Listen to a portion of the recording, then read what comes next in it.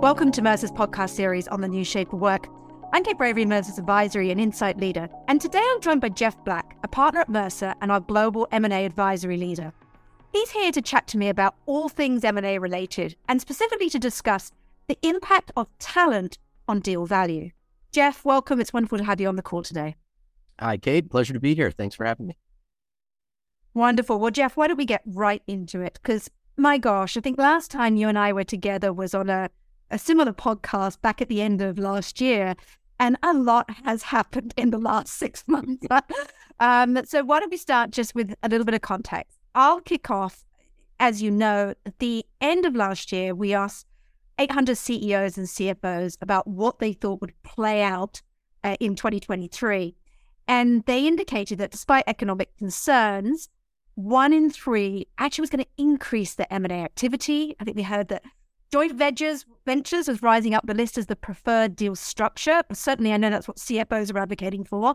A third were actively considering divestitures. And I think the other headline was around more attention to delayed integration of past deals. I think those are all of the topics that you and I were chatting about when we got that study at the end of last year. How have they played out? What has 2023 started to look like? And some of the things that we now need to be aware of. Yeah, so as you mentioned, it certainly has been interesting since the last we chatted, and certainly would have anticipated those to be the trends, and we've seen bits and pieces of that, but it's probably played out a little differently just because of the market that we're in. There's a lot that's going on. I'd maybe point to 2 things. One, if you look again just globally across the markets from a financial fundamental standpoint, you've got just this continued combination of inflation rates that are higher than desired, and that's causing challenges.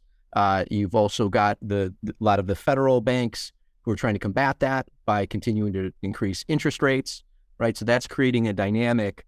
And then you already had, because of those things, kind of a lender side conservatism to what they were willing to do in terms of funding deals and lending, et cetera. But you add to that mix some of the recent turmoil in the banking industry, especially in the U.S. and more the kind of mid-market banks. And then we've seen it with, UBS and Credit Suisse as well. That's really, constricted a lot of the lending market and made it challenging. If you take that and then add another piece to sort of the market fundamentals, really around, if you look to the U.S., the EU, UK, we're seeing it a little bit in different places in LATAM. I think just from like a governmental standpoint, a lot of concern around antitrust, anti-competitive nature of some of these deals.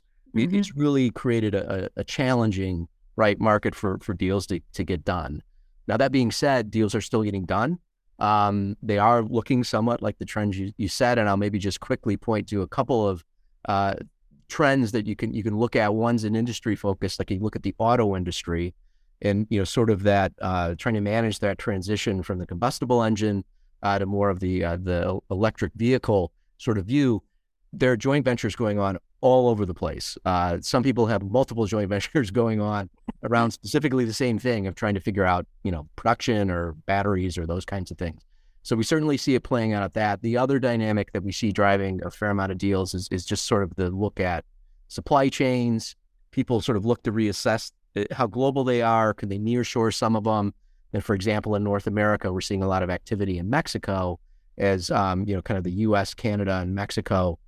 People sort of look to nearshore some of those, and that's driving, again, partially some M&A activity to get those productions set up. So we're still seeing deals, not the volumes we were seeing and maybe not what we were expecting, but people are trying to manage and figure a way through. Yeah, well, with those economic headwinds and market conditions, it's great to hear that there are deals happening, and interesting to see that joint ventures are on the up. And I'm not surprised around the supply chain disruption. We were recently at the World Economic Forum Growth Summit, and looking at supply chain relocation was definitely a big topic. Yeah. Of course, both of those have significant people implications. Probably even more people implications than typical acquisition work that you've been doing. I'd be curious to hear, what are some of the things that we need to keep front of mind in this climate? What are the big takeaways that we need to remember relating to people and deals at this time?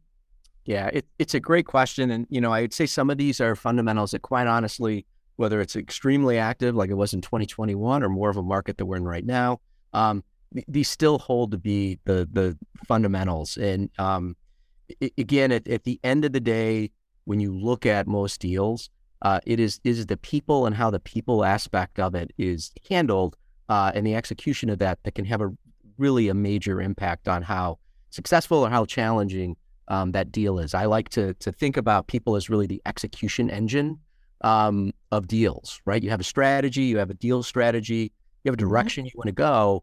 It really boils down to, do you have the right people, enough of the right people in the right roles, organized in a way where it makes sense? And do you have things aligned from an incentive and just a culture standpoint where you're sort of driving and incenting the right behaviors? So those things are true, again, robust times, not robust times, no matter kind of what the deal is. And it really comes down to sort of this linkage of the business strategy and the operating model, and making sure that there's good execution linkage with sort of that talent and organization platforms that you have in an organization. I like that point. The people are the strategy execution in deals. And we might come back actually to some of those points around cultural integration, because they also came up in the study as areas where HR really, really has some challenge. There's probably one trend that we haven't touched on, which also came up in the research, which was the sheer number of companies that were delaying planning integration. And I can only imagine that that's probably continued.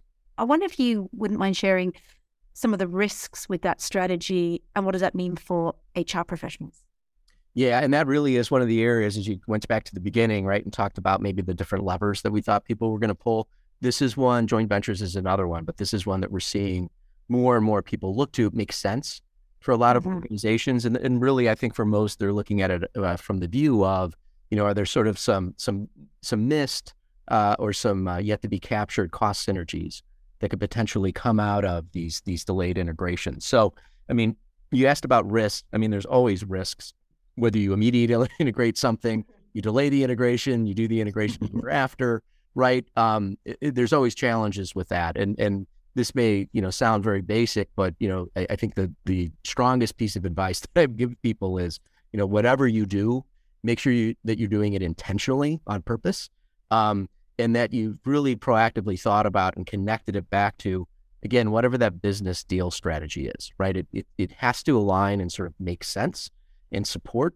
If you're doing something with the people on the operational side that doesn't make sense with the strategy, that's obviously going to, not bode well for how the deal goes forward. But again, back to the people side of things, people will see that and they'll pick up on that. And that can cause a lot of extra noise. Now, the one thing that I would say on these delayed integrations, just to put out there, they do have their own set of challenges.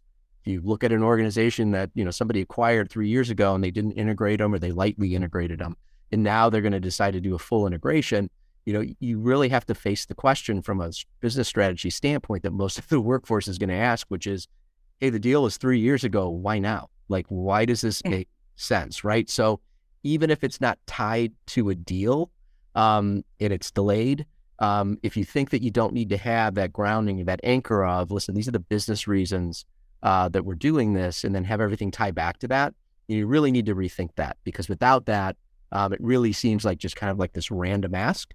And again, it's going to be really hard to get people kind of focused on board with what you're trying to do. I agree. And there's so much hitting our people at the moment. If that business rationale or deal logic isn't really clear, I think you'll get a lot of people hoping to kind of wait it out as a part of being part of that cultural change. And the cultural change aspect, I think, of any deal, post-deal, is absolutely the most challenging. We see that coming up time and time in our research. In fact, in our last 2023 Global Talent Trends Pulse survey, we had a whole series of questions where we asked HR, what are you most concerned about delivering on? And I think the top one was harmonizing cultures. And the second one was maintaining some of our D&I goals post-deal. Because obviously, if you're making a divestiture, if you're making an acquisition, those are the things that are going to change. And yet they very much sit at the feet of HR. What are some of your recommendations for mitigating these risks?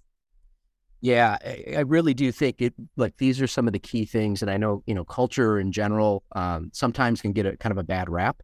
It's kind of nebulous and squishy, and what does it mean? I think having a practical view on culture, what it means and what it kind of translates into the workforce is really important.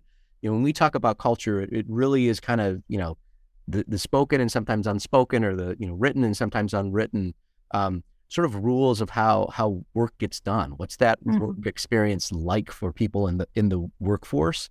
And if you think about it that way, and obviously if you're taking two organizations and putting them together, there's going to be some differences, right? And so recognizing those differences, how you want to sort of align those differences, not just to reconcile amongst themselves, but again, back to this notion of having that sort of view and that tie into, from a business strategy and a deal strategy, like what are we trying to accomplish when we put these things together? What are we trying to do? And making sure that everybody's on the same page of what is it you're asking to do behavior-wise. Now, you also need to make sure that you have that tied to incentives and other structures and those kinds of things, because if you say one thing and then you're incenting and rewarding something else, or if, again, when you're in front of kind of the entire group, you talk about a certain set of cultural views, and then when you get into day-to-day management, you run it very differently, people will pick up on that and they will align to kind of the more direct communication, or what things they're, sort of rewarded around or incented around. Now, you talked about DE&I, and one of the things related to culture that's interesting, and again, it's a challenge and something to be aware of, is that what we're seeing, there's a lot of components to culture, right? And it seems like in most deals, people sort of will cling to maybe like one or two components of culture as sort of like the representative of the entire culture. We're seeing that more and more with DE&I, because of the efforts that companies have put into setting goals, being very transparent, and talking about what they're trying to do in that area. That'll be almost like a cultural marker, if you will, as they're looking at maybe their organization and an organization they're going to merge with, or they're being acquired by it, et cetera. And they'll make some judgments based on that. Is this a place that I'm going to want to work? And if, again, you've not anticipated where those differences are, and as quickly as you can sort of been in front of that and transparent to people of what are you trying to create, so that you can allay some of those fears and maybe things that aren't going to change. And for the things that aren't going to change, make them aware of it, but also know that it's being done on purpose. And again, it ties back to the business strategy.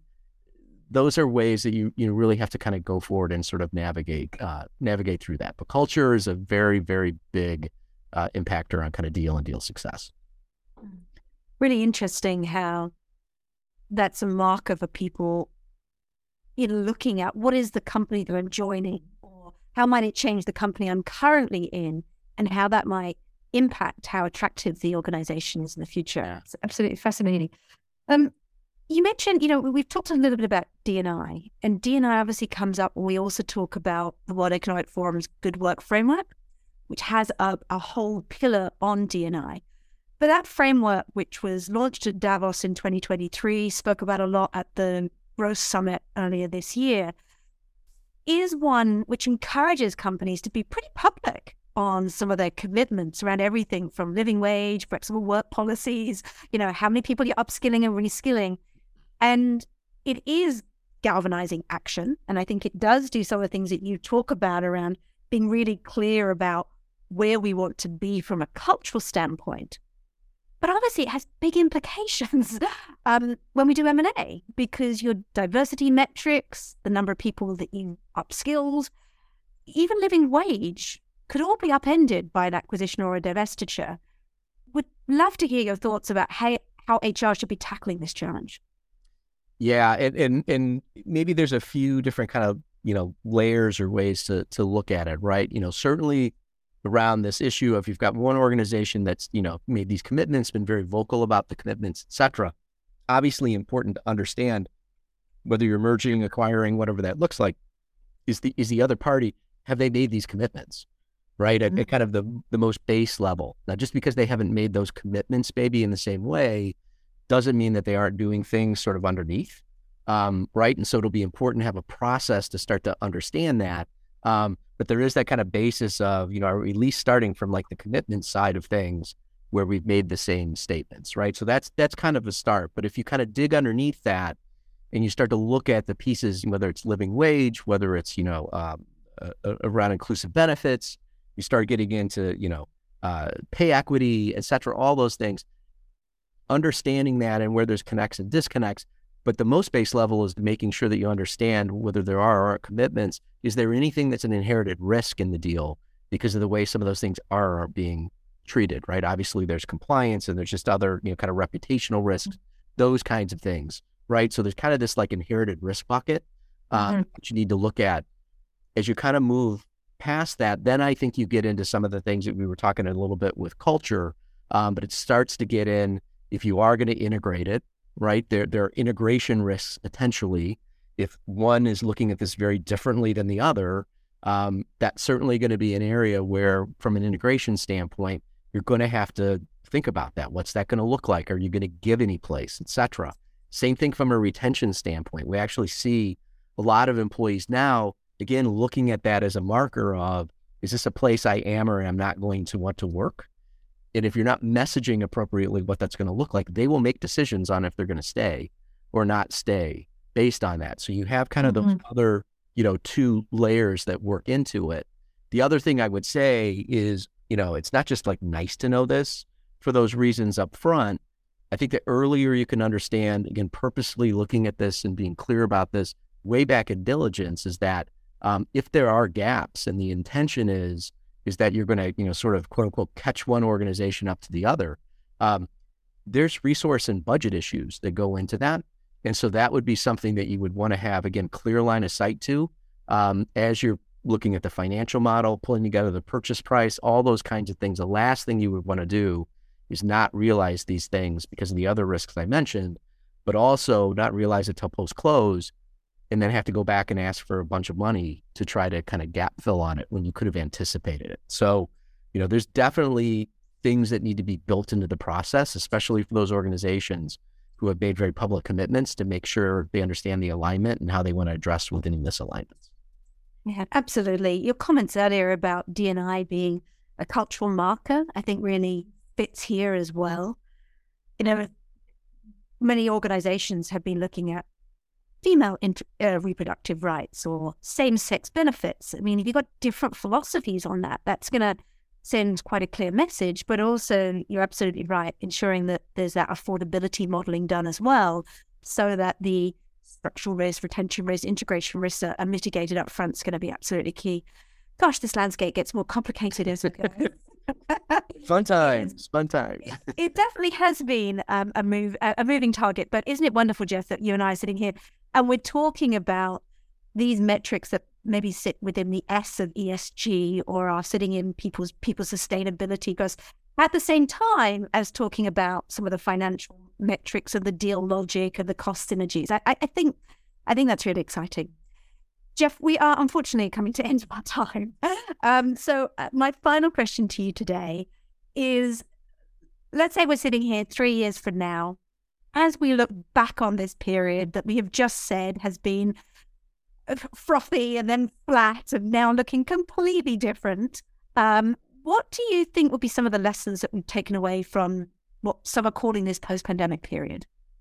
Yeah, so I think maybe alluding a little bit to what you were just talking about, like if you think about just the difference, right, in the conversation we were just having, some of that is a little bit of what has come out of COVID. I do think sort of I'll call it the people agenda, if you will, in most organizations in the C-suite, that's much more elevated than it was pre-pandemic. So I do think some of that has sort of planted, the seeds. I think the things to kind of build on related to that, to echo just a couple of things that I said earlier on, I think it really does kind of go back to kind of reinforcing two key elements. One is, again, having this, kind of people component, if you will, as part of any deal thesis that you put together, right? And part of that's around talent. What do you need? How much do you need? Are you going to be able to get it and retain it? But there's an element around this notion of behavior, the different behaviors you're going to need out of the workforce. How are you going to make that happen? But that needs to be set early on when you first start looking, right, so that it sort of flows throughout the process. So I think that's one. The second, again, is sort of taking that as an input and making sure that there's appropriate, I'll call it execution linkage between that kind of business deal strategy and the operating model, and then how are you going to link and then execute in the talent platform. I think those two things kind of building on where the importance of people is sitting in most organizations now. I think those really will be the things that sort of change. And a few years from now, we would hopefully be having a much different conversation, hopefully about the market too, but a much different conversation about, again, kind of talent and people and skills and sort of how they fit and they deliver value in deals. Well, Jeff, every time I speak to you, we have a completely different conversation and you say the same thing. So I'm sure. See how I do that? The only thing I would say is your mantra on you've got to put people first and how talent, really does make or break a deal, I think is the one constant. I took a few notes for myself only because we also do deals. So I always love you having on because I get to learn more. Some of the things that just, reminders for me are have a look at the prior deals we have and see whether we do need to look if there's further cost synergies we should be capturing. And if we do go down that route, make sure that the business rationale for doing it now is really prominent. You mentioned there again about the operating model and the talent platform model. That's a landscape that's been evolving quite a lot. And we could take the opportunity of an M&A or a divestiture to maybe do that a little bit more different in a more agile way. So I think that is really exciting. You mentioned about, I had that phrase earlier, we've got to be practical about the squishy culture. I think you said that cultures can be squishy. And I think some of your tips there were really important. Focus on the EX for the actual people. Acknowledge that there might be real differences between the cultures and have that conversation and reinforce it with incentives. I think that's really good advice there. And you just closed out there with, as we start to put people at the heart of our deals, looking at how we ensure it's sustainable and we might embrace our ESG goals and good work. Give us an opportunity to feed some of that into our metrics and keep our eye on that prize as well. So Jeff, thank you so much for all those insights today. I will love to have you back and you can tell me it's all changed in 6 months' time. It's been wonderful to chat today. Listeners, thank you for tuning in again. If you're interested in this topic or others associated with the New Shape of Work series, please do visit our interview series on Mercer.com. Thank you, everybody. Have a great rest of the day. Thank you again, Jeff. Thank you.